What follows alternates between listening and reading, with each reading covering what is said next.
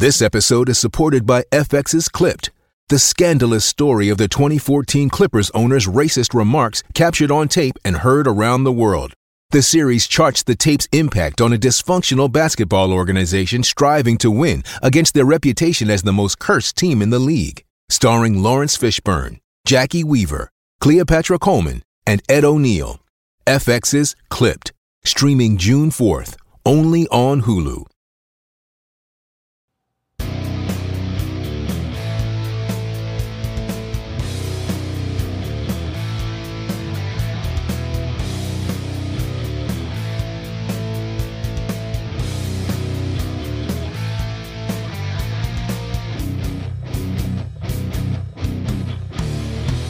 Welcome to the show, everyone. This is Shannon and Kathy.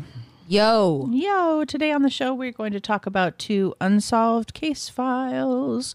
Kathy's favorite show is Unsolved Mysteries, so we do a version where every now and then she does the voice, if you can get her to do it, but, you know, mostly unsolved case files, not necessarily mysteries, although we could do that in the future. I can't do Robert Stack's voice. I do my own version. Okay. All right. Fair enough. She didn't want your expectations to be too high. Right. And that theme still creeps me out. That something bad happens and then we never know. That's correct. That theme? Okay. I believe Kathy is going to start us out. So this case is from 1966. It's called The Unsolved Murder of the Robert, Helen, and Joyce Sims case. It's also known as, I think it's the Muriel Court, 641 Muriel Court case.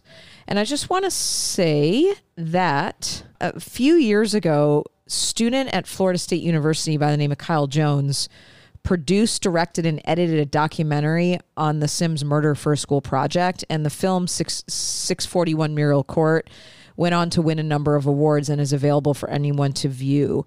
I watched a little bit of it, but I haven't completed it. This case is really eerie. And I think why I chose it is because if you grew up in the suburbs, that this was one of the urban legends of living in a subdivision of some kind where people would sleep with their doors unlocked. And the whole idea of, you know, when I think of like 1980s horror films that take place in suburbs. This story is the cautionary tale, I think. Okay. Really, really sad story. A lot of victims involved. So the case takes place in Tallahassee, Florida.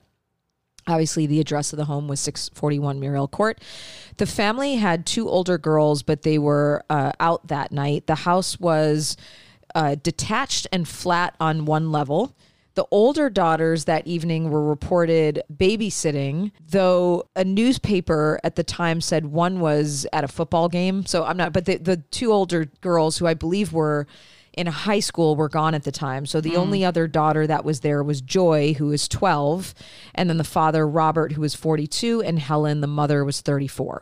One of the daughters gets home from babysitting, and it was later that evening because I guess the family that she had been babysitting for went to the college football game. So she was watching the kids. Okay. She comes home, she calls 911 and says, something terrible has happened. Please come.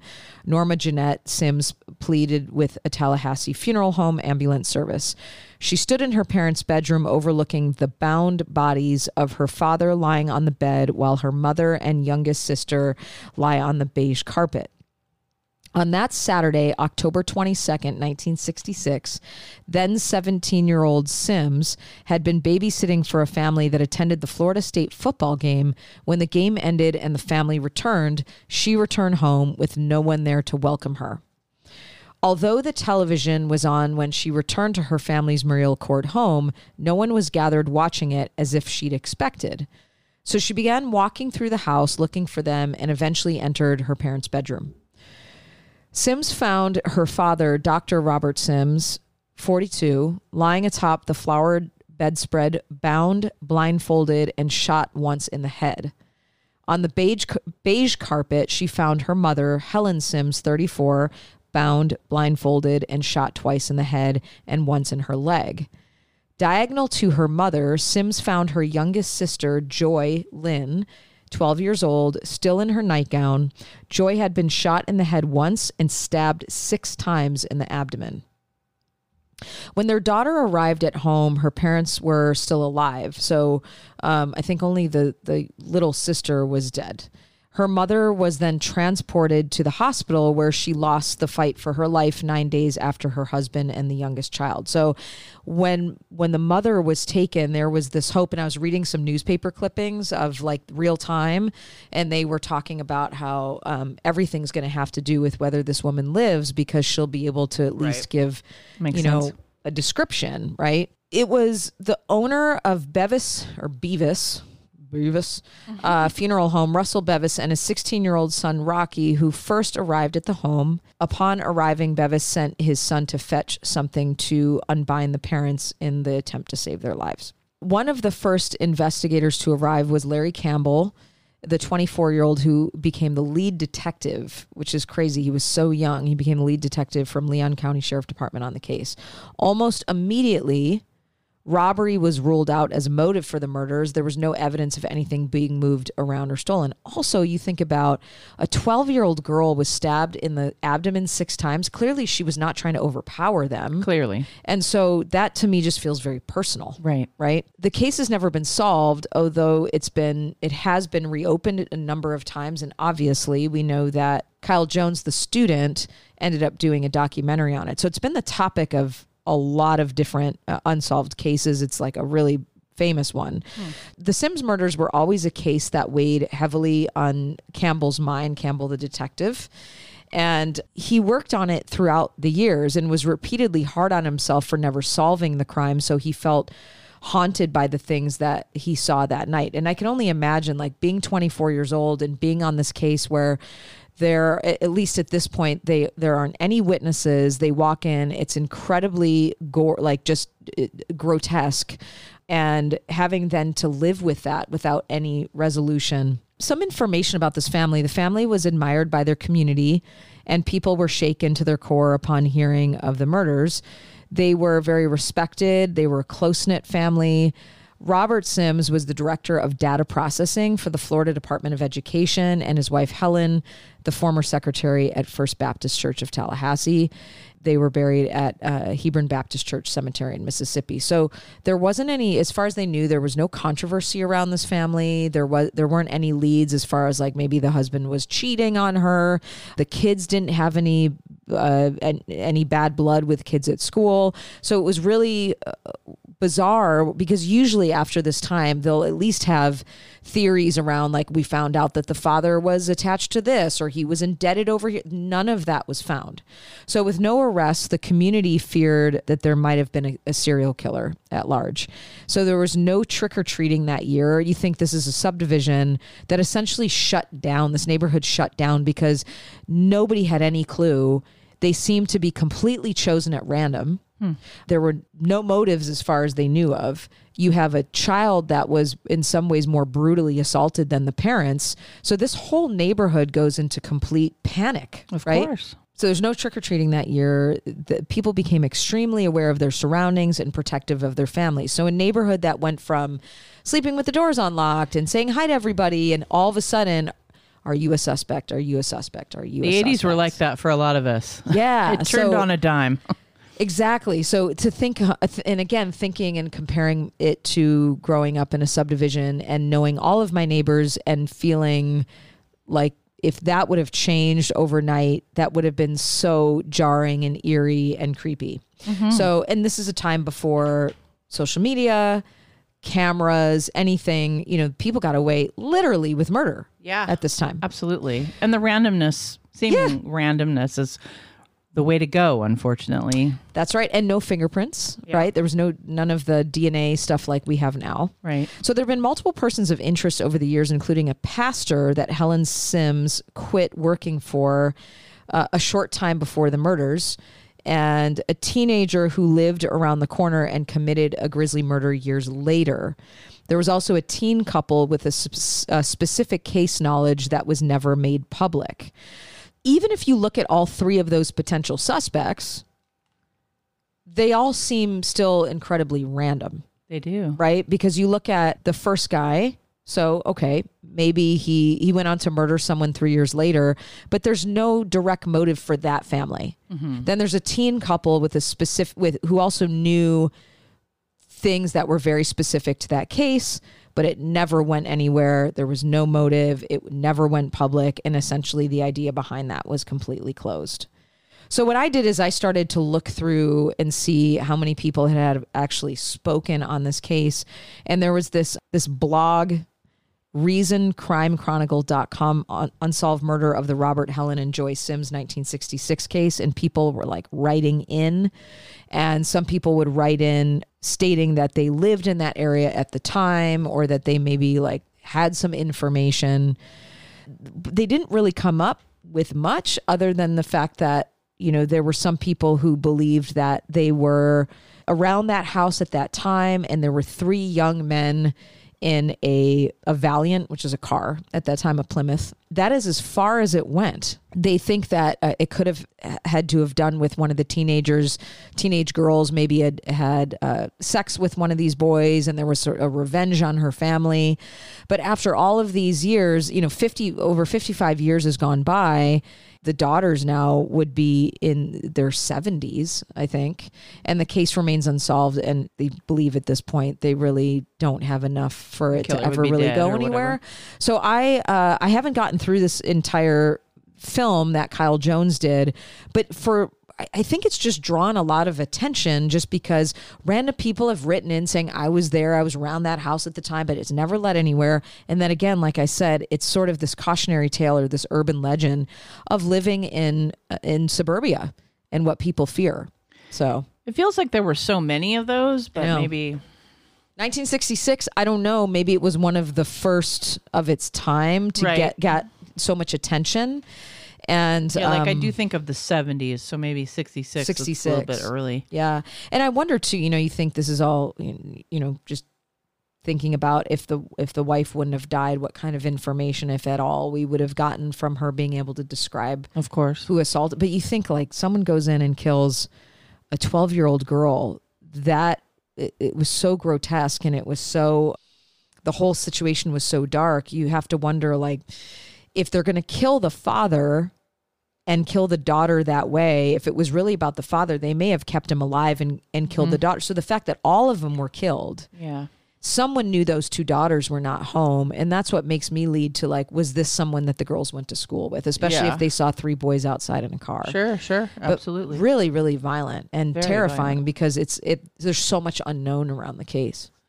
Yeah. And so much of the time, people who commit these crimes go to prison later on something else and never cop to the other things that they've done. That's so right. You just never know because they're not out there being a serial killer. You think, though, from the definition or description of the way these people were murdered, you know, you think of like the BTK, so like the binding and the torturing and that there was obviously, this was all sadism. There was some level of like the thrill of doing this. And for that reason, it could have been random. But it also definitely felt like a repeatable thing. In other words, it does have a flavor of serial killing, and you never know if it's also then associated with somebody that went on to do more, you know? That's right. Like if this was somebody who ended up being a serial killer, because the 70s were full of them, and this was maybe one of the first, right? Like when he was still a kid. Yeah, or there's more than one. Just because of law of averages, but... Yeah, there's more than one. And Jen, just thinking about... Yeah, it's a pretty sophisticated... It did seem murder. sophisticated. Didn't seem... That's why it's like hard to think about it as random, but... Right. Yeah, and you can go online and they have all the original news clippings and photos, which is always really creepy, I think. Okay, thank you for that. Yeah. I'll move on to mine, which is called a lot of different things. The first thing it's called is the Glico-Morinaga case, or the monster with 21 faces. This happened in Japan in 1984. So the monster with 21 faces was a name used as an alias by the group responsible for the blackmail letters that come later in this case in 1984. So, and that name comes from a fictional villain in a I believe in a graphic novel called The Fiend with 20 Faces. Kind of a riff on that. But the whole thing starts out with a kidnapping. At around 9 p.m. on March 18th, 1984, 2 masked men armed with a pistol and a rifle. Later, I guess they figured out that they were maybe toy guns, but anyway, they were armed with that. Used a key stolen from the home next door, who must have had like an emergency key, to enter the home of Izaki Glico, the president of Katsuhishi Izaki. So if you don't know the Glico brand, it was a brand back then that was famous for, it was a confectionery company in Japan. Mm-hmm. And if you Google Glico, which is Glico, you'll see some of their products that they did. So it was a very high profile because this guy's house, the president, is the son of, I think, the first, well, it's like a long lineage of people who have had this company like in the family from like the 1920s or something. And so this was the young buck. The home next door belonged to Katsuhishi's 70-year-old mother, Yoshi, and was located on the same property, surrounded by a brick wall. The criminals had broken into her home, tied her up with a cut telephone line, grabbed the key, went over to the son's home that does have a security system. So having entered the home of this guy, the president, two masked men tied up his wife, who was 35 at the time, and his eldest daughter, 7 years old, and offered them, during this, while this is happening, of course, this president is offering the men money and, I guess one of the men said, like, be quiet, money's irrelevant type of thing. So after cutting some of the telephone lines, the two masked men located Katsuhisa Izaki, who's the male in the family who was bathing his other two children. Let me just review. They go in the home. They tie up the wife and the 7-year-old. They don't know where the guy is. They find the husband, and he's bathing his other two children, who are 4 and 11. Then they abduct him. Apparently, he like hides out for a while, trying to like wait for them to go away or something. But they find him, and they abduct him naked from his home and take him to a warehouse in Osaka. 3 days after his abduction, he was able to escape after breaking free from the ropes. However, he was unable to identify who had him, apparently, which is hard to believe. But also, if they kept, hoods on or whatever the whole time, obviously, you wouldn't be able to. So this is where it starts, this abduction. They take him. He's able to leave. And then several weeks after this abduction, this group of people, the monster with 21 faces, sets fire to several vehicles at the company headquarters. So you start to know, who abducts a president, right? It's got to be something to do with the company, some kind of high profile thing. They set fire to several of the company's headquarters. And then in April, so this is like a full month later, a plastic container full of acid was found inside of the Glico company building in Osaka. So who knows if that was going to be like they were going to blow it up, or we're just not sure. While that's happening, a couple of weeks after the kidnapping, letters start arriving. The monster with 21 faces sends a letter to the police, and this is an English translation, so, Are you stupid? It says. There's so many of you. What on earth are you doing? If you are real pros trying to catch me, there's too much handicap, so I will give you a hint. Again, it's a translation. He's basically like, you're an asshole. Mm-hmm. Let me give you some more clues. They live to shame the police, right? There's no fellows in the Asaki's relatives, meaning there's no men, I guess. There's no fellows in the police. There's no fellows in flood fighting corp. I don't have any idea what any of this means, but he then says, car I used is gray. Food was bought at Diani or whatever that's called. One of their grocery stores, I imagine. If you want new info, beg for it in the newspaper.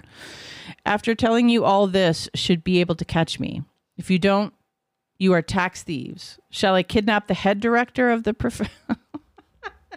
He's just taunting. The taunting that happens. He's basically like, you stupid? Here's my car. Here's where I bought some food. Hello, you're not giving me enough notoriety because you're too stupid is basically what that says to me. That's so funny. obviously they got a little bit of information from that. He also sent letters to the media. There was that happening, taunting the police, which we see a lot.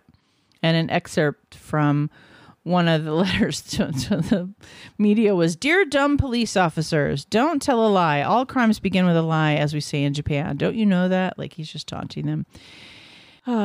You shouldn't lie. If you lie, you steal. I also sent this to the Koshian police. Why are you lying? Don't hide things. Why are you complaining? You guys are having such a hard time. So I will give you a hint.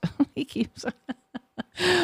What I see about this is just the reason why I'm laughing, because the taunting, although the nature of this is kind of juvenile, but it's also, you're not giving me enough attention because you're not trying to catch me. Like, right. Like, why don't you want to come get me? Hello. Figure it out so that I can become more notorious. And they're over here going, we don't care. Yeah, I guess. Or just maybe they were, I don't know. He goes on to say, like, I entered the factory from the side staff entrance. The typewriter we used is a pan writer. The plastic container used was a piece of street garbage. Like, writing them with all these hints. It just makes me funny. That's hilarious. So I guess the next thing that happens is that they write a letter in May. So remember that the kidnapping was March 18th. The letters sort of started in April. And then by May, so all those taunting letters were happening through April. And then, so this is all happening very fast. So then by May 10th, the monster with 21 faces sends another letter to the food company, the Glico food company, and states that they've laced $21 million worth of the company's confections with potassium cyanide soda. And they later threatened to put more on the shelves. The company, of course, took a bunch of stuff off the market and did what companies do. And then, of course, it was found that none of the poison candies were ever found. But Glico, removed a lot of products from stores. They lost $20 million, laying off 450 part-time workers. And by the end of the ordeal, Glico reported a total decrease in sales of nearly $130 million. In June now, so the next month, the monster with 21 faces issues a message proclaiming its forgiveness of Glico and subsequent harassment of the company ceased. Oh my God. I don't. All right. So after ceasing the harassment of Glico, the monster with 21 faces began targeting Morinaga, which is, if you remember, the original name of this is like the Glico-Morinaga case. So it's both things. So this is another confectionery company. Okay. And so in October, so we were to May to now to October, a letter addressed to moms of the nation and signed by the monster with 21 faces was sent. I love this one. You saw our power, didn't you? If you disobey us, we will destroy your company. You will get killed. Decide whether you want to give us money or do you want to see your company destroyed? Tell us in the paper on the 5th or the 6th of November. Use these words. And then they have all these words, the code words or whatever. So once again, they're like threatening for no reason, really? Like just to ruin, I guess. It's kind of hard to tell. So the letters stopped again, and they were unable to catch anyone. The superintendent, I guess, Yamamoto of that area died by suicide by self-immolation in August of 1985. And 5 days after this event, on August 12, the monster sent its final message to the media. Yamamoto died. How stupid of him. We've got no friends or secret hiding place. And then they're like threatening other people to die. And what have you been doing for this year and 5 months? Don't let the bad guys get away with this. Blah, blah, blah. All this stuff. It's fun to lead a bad man's life is kind of how they sign it. Like, okay. So there were some suspects. Okay. There were 3 suspects that I've read about. Maybe there are more. I'm not sure. The videotaped man is one of the ones listed. So following threats by the monster with 21 faces to poison Glico confections and the resulting mass withdrawal of all those products, a man wearing a Giants baseball cap, not American, but Yomiuri Giants baseball cap, was caught placing Glico chocolate on a store shelf by a security camera. And this man was believed to be behind the monster with 21 faces. And so the security camera photo was made public after the incident. So that's one option, like that he was part of it or whatever. Okay. Another was the fox-eyed man. On June 28th, 1984, 2 days after the monster agreed to stop harassing in exchange for 50 million yen, police came close to capturing the suspected mastermind, hypothetically. An investigator disguised himself as an employee and followed the monster's instructions for the money exchange. As he was riding a train to the money's drop point, he noticed a suspicious man watching him. He was described as a large, well-built man wearing sunglasses and with his hair cut short and permed. Okay. Well, 1984, I guess. Permed? I'm so sorry. It was a bad time. He was also quoted to have eyes like those of a fox. They tailed him. He eventually eluded them, and they started calling him the monster. Like, maybe that's the guy, but that's just a bag man, right? And then there's this other guy, Manabu Miyase. See, this is my problem. Why do I pick these international cases? And I can never pronounce the names. I just try to make it hard for myself. Tokyo Metropolitan Police at first identified Manabu Miyazaki, the son of a known Yakuza boss, which is a criminal family, and a criminal himself, as the fox-eyed man and the videotaped man because of his resemblance to these suspects. So they thought he was both people, I guess. He'd also been involved with a labor dispute with Glico 10 years prior. However, like after his alibis kind of checked out, he was cleared. So they don't know. They don't know who did all of this, and they don't even know the organization that did all this. It's interesting to me because it's hard to see like why. Like at first they're saying, "Oh, money's not a part of this," and then later they're saying, "We destroy your company, etc." But because of the letters, it really feels like that's why they were doing it. Is like the power, the control, It just felt like a game. Yeah, a game, and then. From what I've observed, a lot of times these kinds of crimes or pathology that's like, we're going to destroy your company or blow up this or do that. There's some sort of course, misled and awful kind of agenda. Mm-hmm. An agenda that's published in the paper or something, where you find out what's it all about, kids. Right. And then they go out in a blaze of glory of some kind. Or they're caught in their mom's basement building bombs or something. Right. But there was none of that. And that's a very American way of looking at it because that's what's happened here. That's usually what happens here. Is there's some sort of manifesto and then they get caught because, not very bright or whatever. Well, I just think it's funny how much it's like maybe they just didn't get the notoriety that they wanted. And yeah, it seems really... And it seems really childlike, though, right? Very much. And maybe that's the translation. I give that to it, but still. Anyway, I thought that was interesting. A little something different. Yeah.